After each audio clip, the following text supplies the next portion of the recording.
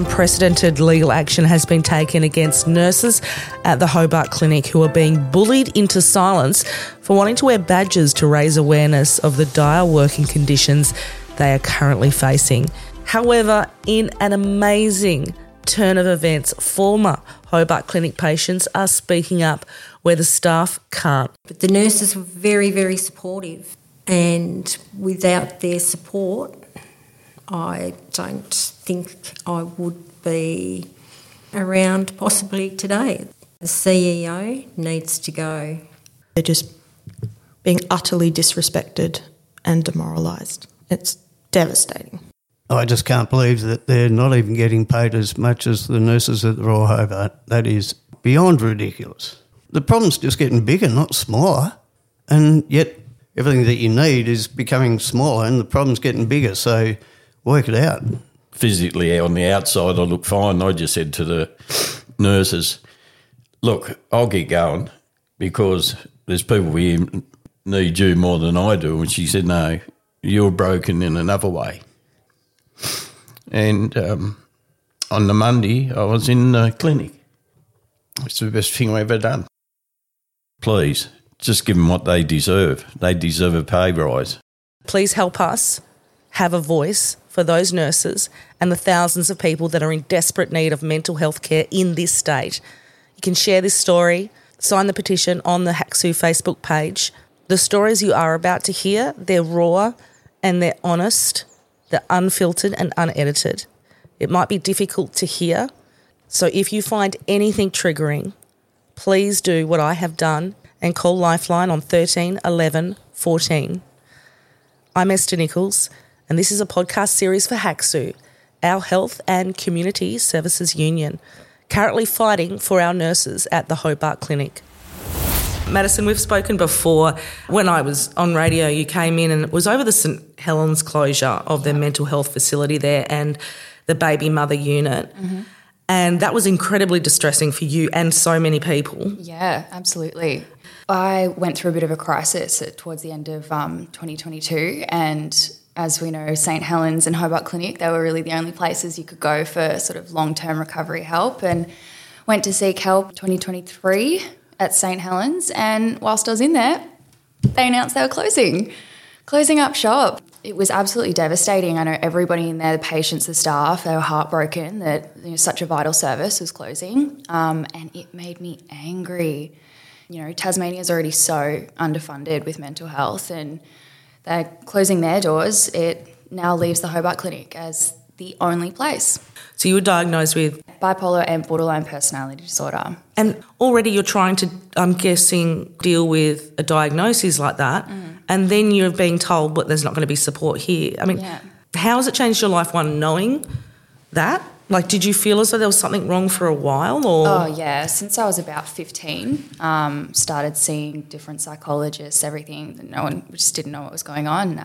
And didn't get a diagnosis until 2020, and it brought a lot of clarity to have that understanding. It was overwhelming, but I felt pretty confident, though, that I could seek services in Tasmania. And when I decided that, it was a bit of a rude awakening to realise, actually, it's quite difficult. We're very limited here. And I went to the Hobart Clinic first after I was diagnosed. Right, yeah, okay. So that was the very first place I went, and it was after a quick stay in the Royal short stay unit. Went to Hobart Clinic, and to get into the Hobart Clinic in the first place was about a 3-month wait. So it was in crisis, and then had to wait 3 months and try and slog through that. And I think just that already speaks volumes about how underserviced we are. But to go into the Hobart Clinic and to be as distressed as I was and have the staff there they were unbelievable. They were unreal. They made me feel so safe. And, my God, the things I was throwing at them, I was a mess.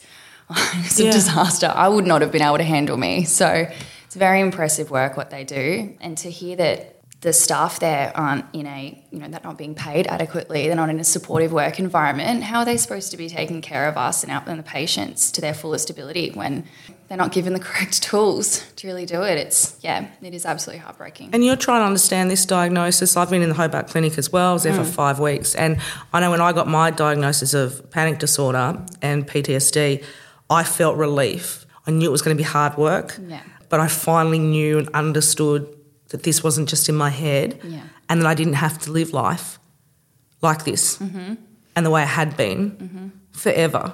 Yeah. So St Helens closes and you were also doing outpatient and a lot of people may not know about the outpatient groups, but they're brilliant top-ups. Oh, they are incredible. It's one of the most important services I think that the private clinics offer is those day programs, because so many people forget that mental health recovery and mental illness recovery, it's about consistency.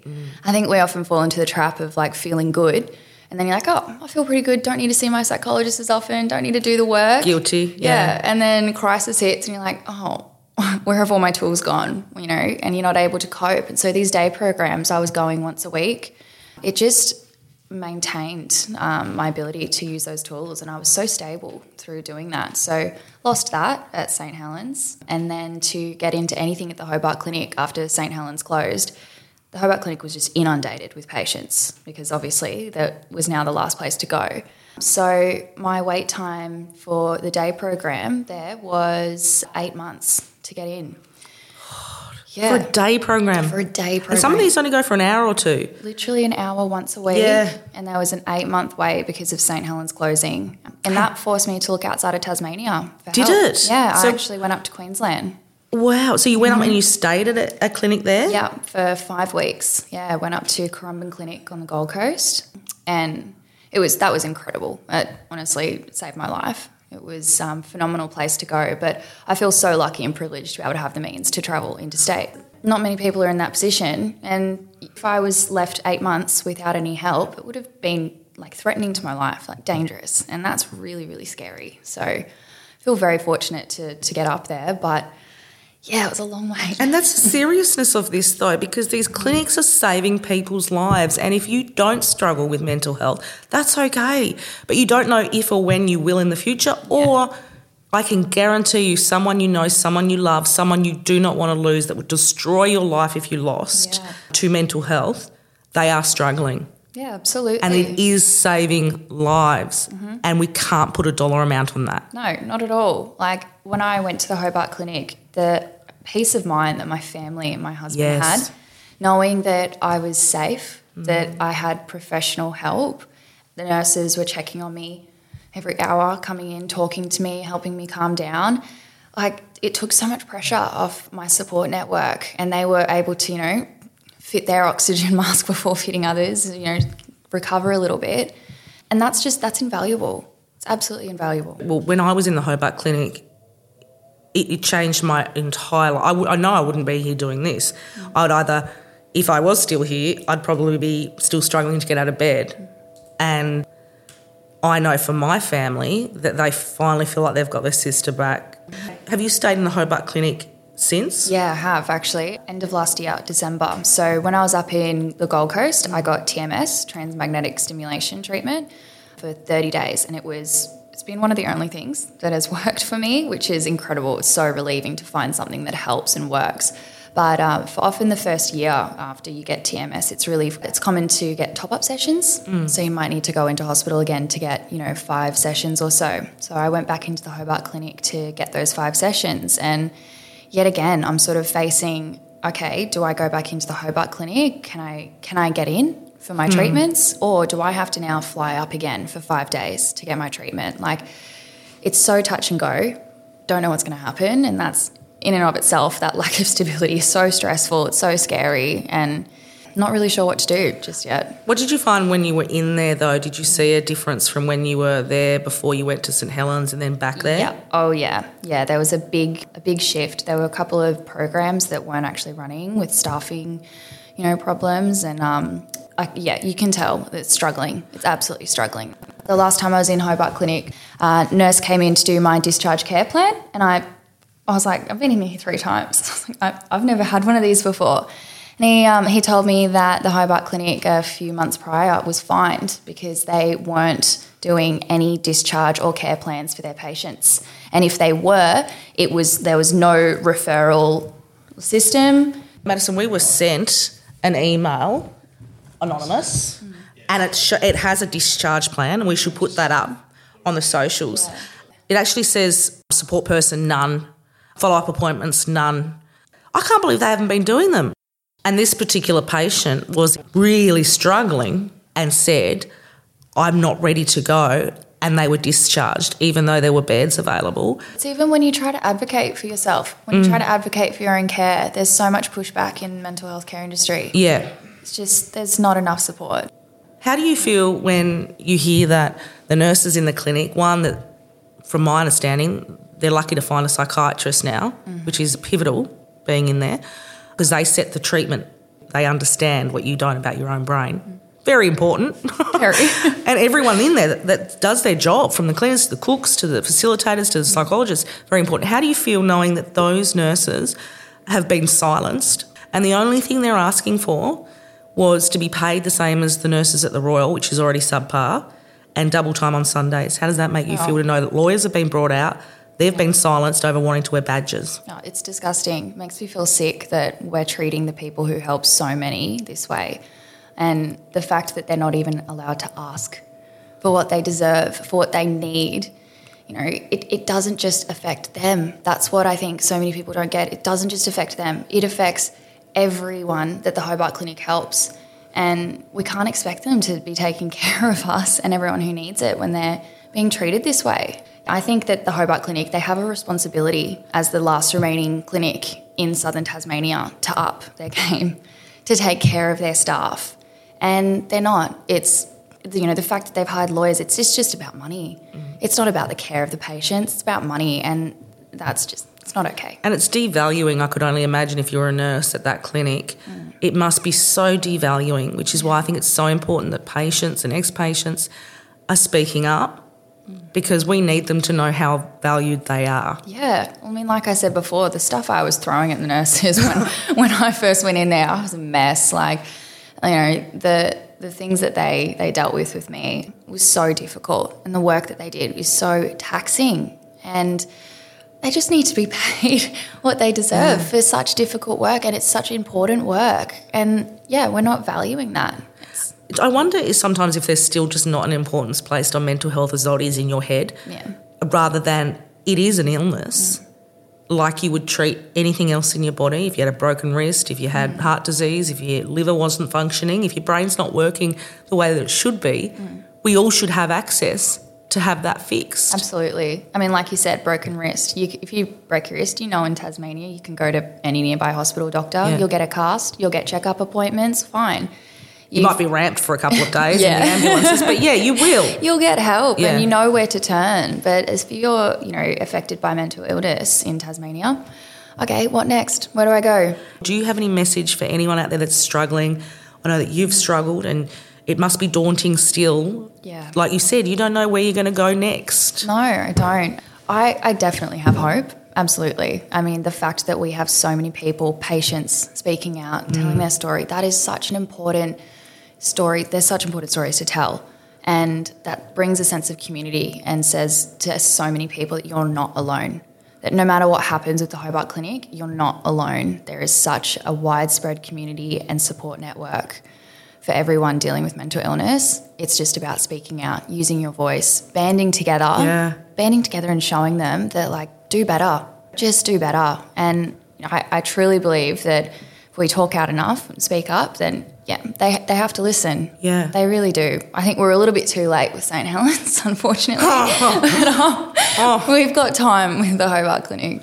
As you said, we're all joining together. Like, I've seen the forces. I don't work for AXO, but I've seen them fired up here. I've seen they're bringing in lawyers.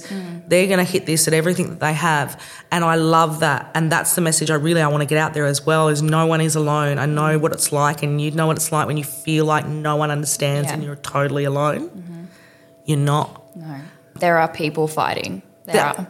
I mean, let's not stop at the pay. We need to, you know, let's actually give the nurses the tools and the facilities to do their job to their fullest ability, because they are talented, incredible people. We're not giving them the right facilities, the right tools. It's so underfunded. Yeah, Tasmania in itself needs to do better. How do you maintain hope? What's it like living with, you know, a diagnosis like bipolar and borderline personality disorder? A few months ago when I was up in Queensland at the clinic there, I had a bit of a realisation that this is actually for life, bipolar, and that crushed me a fair bit. I I really lost hope there for a while, because for so long I just kept thinking to myself, just do better, work harder, work harder, work harder, you'll get better. And I have gotten better in terms of my depressive episodes and my manic episodes are shorter. They're more manageable, but they're still going to come no matter what. No matter what I do, they're still going to happen. And it was having that realisation that first of all crushed me, but then moving forward and realising, you know what, as long as I just keep doing the little things every day, it makes a difference. It's not about getting rid of it entirely. Mental illness isn't, it's so highly stigmatised, but it's not something that has to ruin your life. It may be with you forever, but it doesn't have to destroy your life. There are services out there that we need to keep open, but there are still services out there to help, and it's just day by day. So your message to anyone out there that is struggling to get into the mental health services? I just think don't be scared to reach out. It doesn't have to be to, a professional service, but if you're starting to feel something, just reach out. Yeah. A friend, a colleague, a family member, anyone. Call Lifeline, anything. Lifeline, I called them so many times I should have had a gold membership card. And I'm lucky enough to be an ambassador for them now, but 13, 11, 14, that's the number. They have incredible services that will hear you out, no judgment. Yeah. My only regret is that I didn't call them probably sooner. Yeah. But yeah, you're right. Any message to the Hobart Clinic board, CEO, because they're saying that the nurses wearing a badge might tip the patients over the edge. That's absolutely ridiculous. If anything, every single patient in there is so supportive of what the nurses are asking for. My only message was just do better. Yeah. And that's saying it as politely as I can right now. I would have said just do better. Yeah. Honestly. Keep up to date with this campaign and everything else HACSU is doing on the socials. That's where you'll also find the petition to help support our nurses and everything they do for those struggling with mental health.